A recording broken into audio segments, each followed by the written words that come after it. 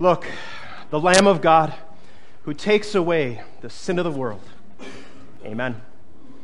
God's word for our meditation this morning is our Old Testament lesson from Isaiah chapter 43. This is what the Lord says. He who made a way through the sea, a path through the mighty waters, who drew out the chariots and horses, the army and reinforcements together, and they lay there, never to rise again, extinguished, snuffed out like a wick. Forget the former things. Do not dwell on the past. See, I'm doing a new thing. Now it springs up. Do you not perceive it?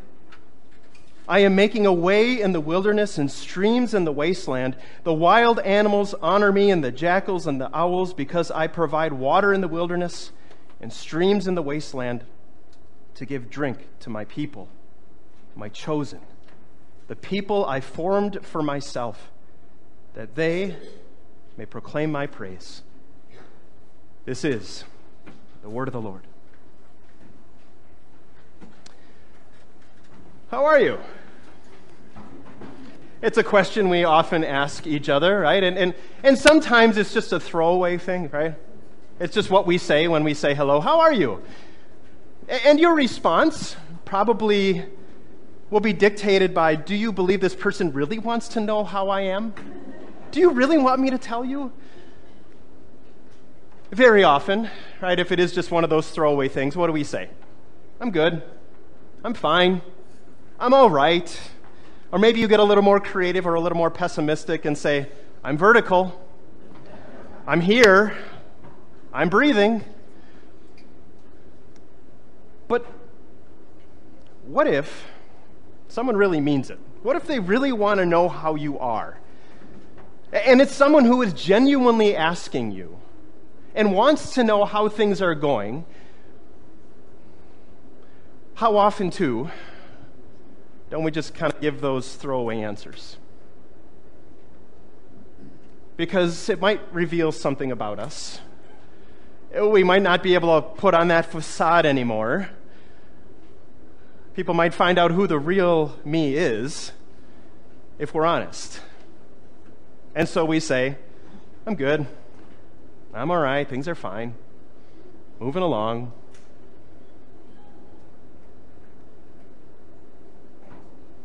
But the fact is, how are you really? How are things going? I'll tell you, as I talk with people, members and non-members, as I have calls for counseling, people just stopping by to talk, you know what I sense and feel more than anything out there? And maybe you can understand.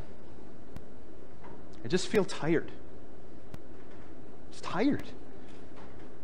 And I'm not talking about a physical tiredness. Maybe that's your problem too. And if that's the case, you're trying to go on too little sleep, too little rest, you're trying to do too much, okay. But I'm talking more about this tiredness of just this life wearing us down. Just being tired of this world and all the effects of sin upon this world and all the tragedies that we see and we experience. Tired of all of these things that go on in our life. Right? The health issues that I got to deal with every single day. I wake up and there they are again, and they're not getting any better. Tired of the financial struggles, not knowing where next month's rent is going to come from. Tired of the job search. Tired about worrying about the future. Tired of people hurting me, letting me down, and betraying me.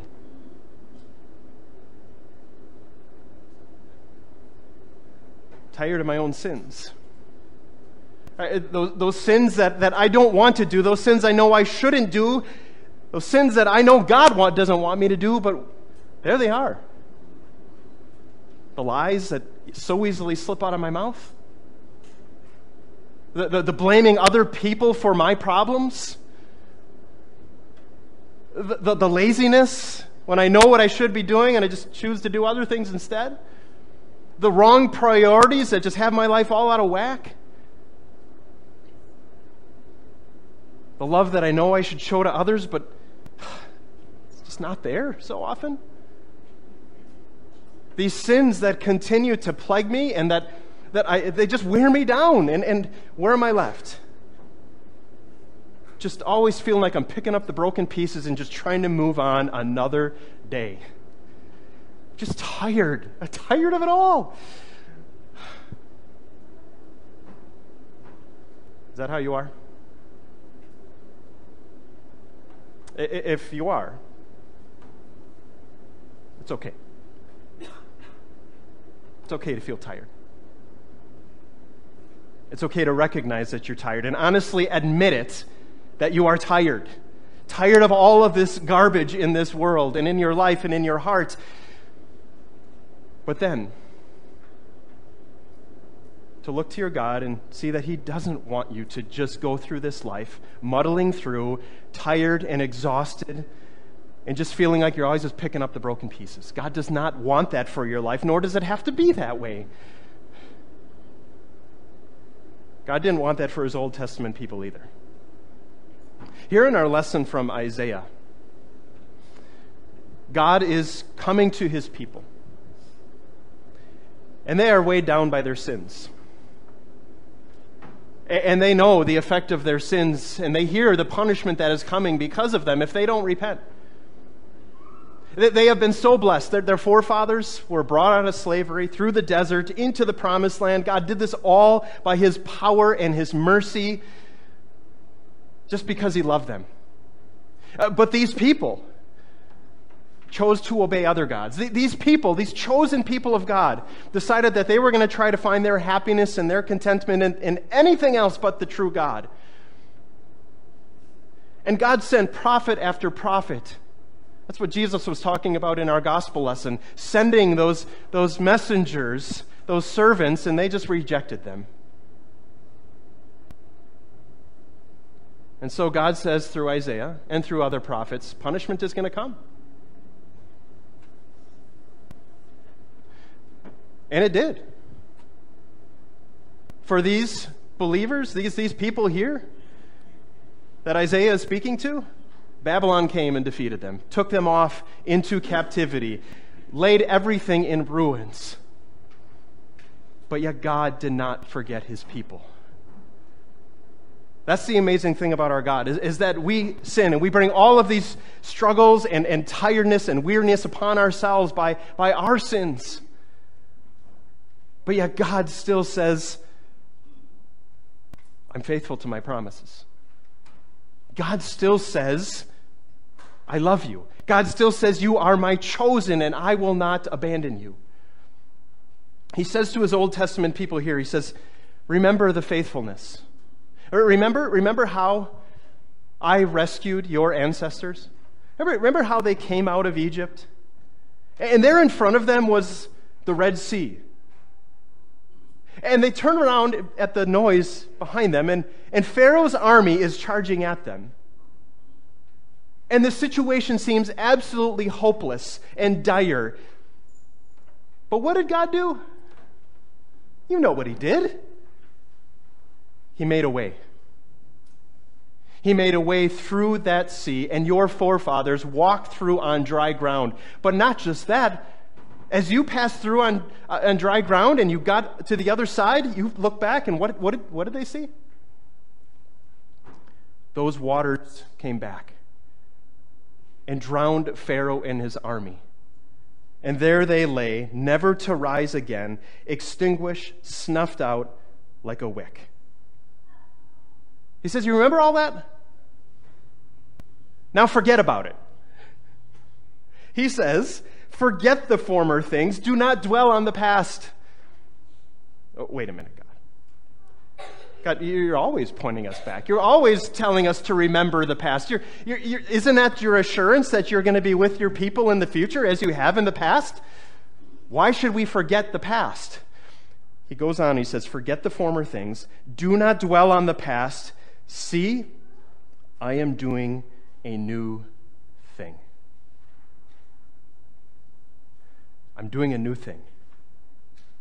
As great as the past was for your ancestors, as amazing as I saved them from slavery and from the hand of Pharaoh and through that Red Sea and through the desert, as amazing, as wonderful and awesome as that was, you can forget about all that because I'm doing something new.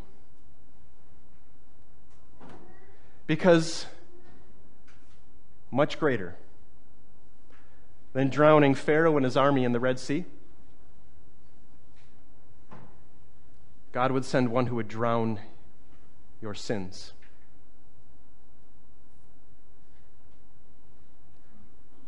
God would send one who himself would be snuffed out like a wick, who would be extinguished, whose life would be taken from him,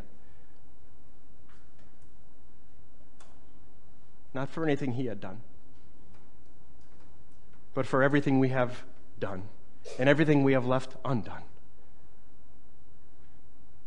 God says, see, I am doing a new thing. He points forward 700 years and says, there is going to be one who comes who passes through the waters of death for you, and he allows those waters to sweep him away so that you can be saved, so that you can have life, so that you can know how great my mercy really is, so that you can forget the former things, to know that your sins have been taken away, washed away, drowned in the bottom of the sea of God's love for you. There at that cross, as we see that wrath of God sweeping Jesus away in death, there we see the amazing love of our God as Jesus was punished for us. See, I'm doing a new thing, he says. It springs up. Do you not perceive it? Look. Look to the one who has taken your punishment. And now, through that one who has taken it from you, that you look back and see those sins are taken away. Not to be remembered anymore, that guilt and that shame and that regret, those are all there at the cross too. You don't have to carry those around with you anymore. Stop carrying that burden around. Now, in addition to that, what does he do? He gives you strength for your journey.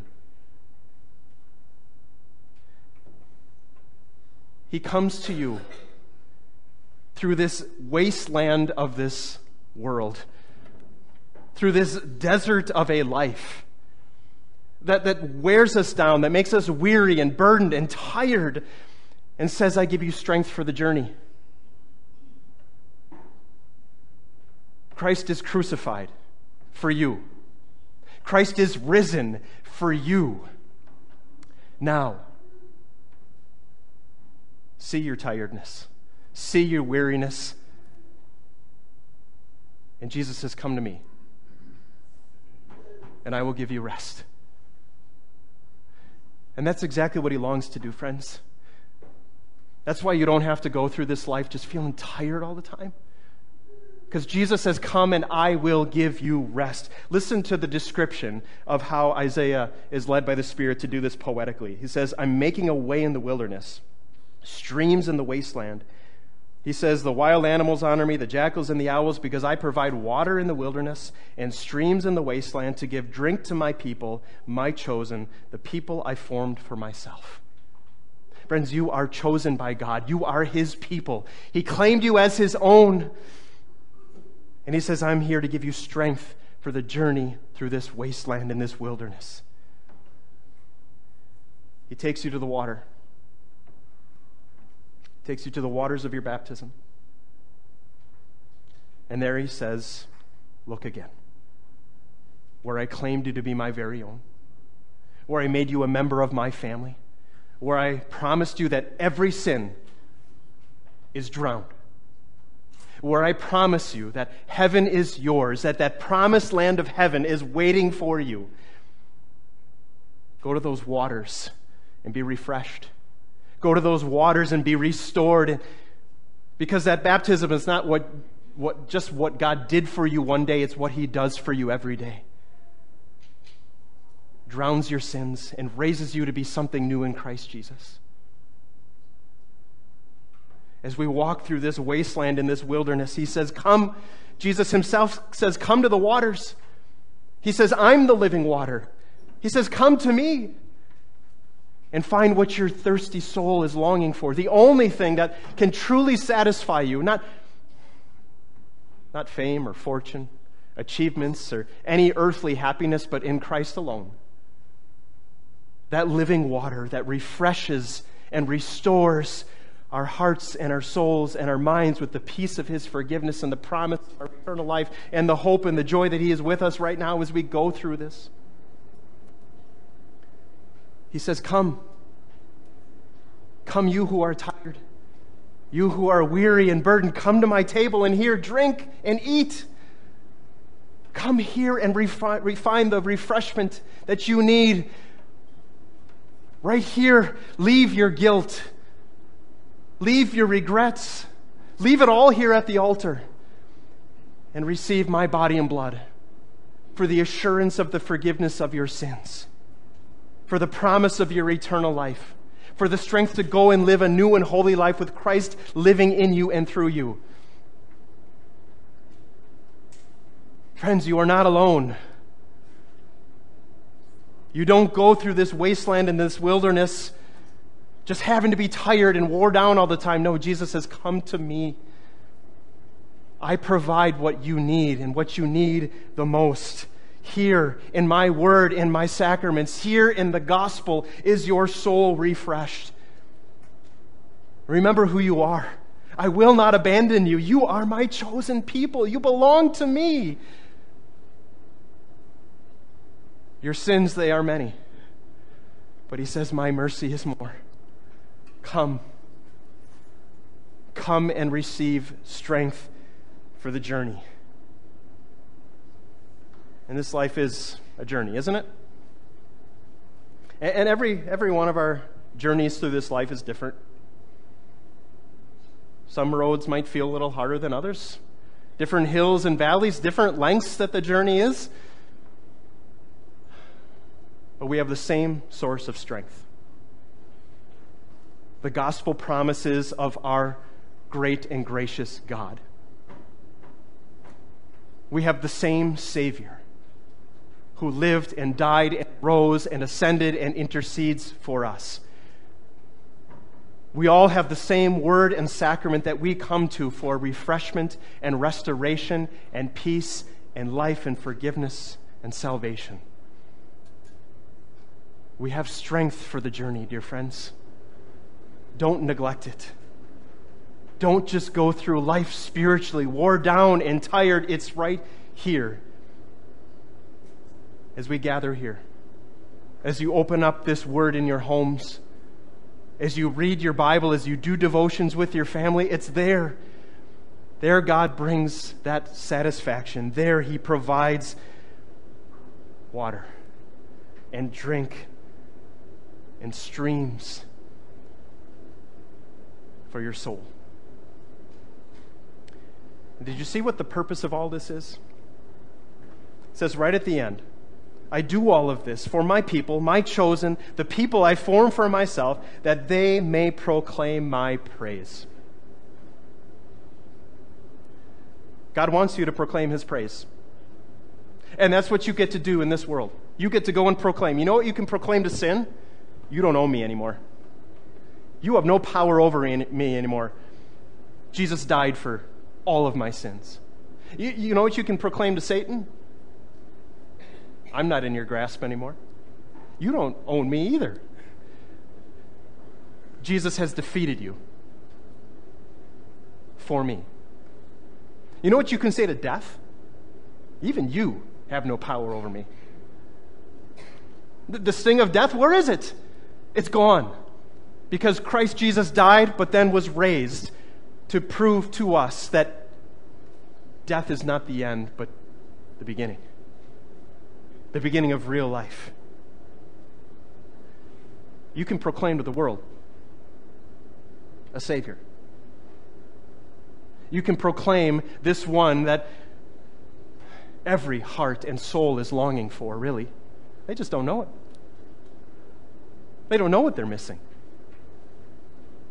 We get to proclaim the living water. We get to proclaim the gospel, the good news of a Savior for all people that tired and weary and wore-down souls are searching for in so many of the wrong places. And friends, we have a beautiful time to do that coming up here. Don't you know that? Is there a more wonderful time of year to proclaim a Savior than Holy Week that begins next week? As we get to see Jesus triumphantly riding into Jerusalem to go to that cross on Palm Sunday. A Good Friday where we see him suffering for the sins of the entire world. On Easter Sunday where we are, in just 2 weeks, we are going to gather here and sing Alleluia again. And see the victory that we have been given through his life. And that he longs for all people to have. My friends, there's no better time for us to go and proclaim his praise to the world as we hold out these works of our Savior for all people. And God does all of this so that we can proclaim to sin and death and Satan, no power over me. We can proclaim to the world how great our God is and what a Savior they have. And one day we're going to get to proclaim his praise in his presence. You have strength for the journey as you continue to struggle with sin. You have strength for the journey as you proclaim his praise to the world. You have strength for the journey to heaven. To attain that prize, as Paul said. That prize that's waiting for us. The reason we're called heavenward in Christ Jesus. To reach that goal. And by God's grace, you will reach it because he gives you his strength, his power, his peace, his purpose. God grant you that on your journey to heaven. Amen.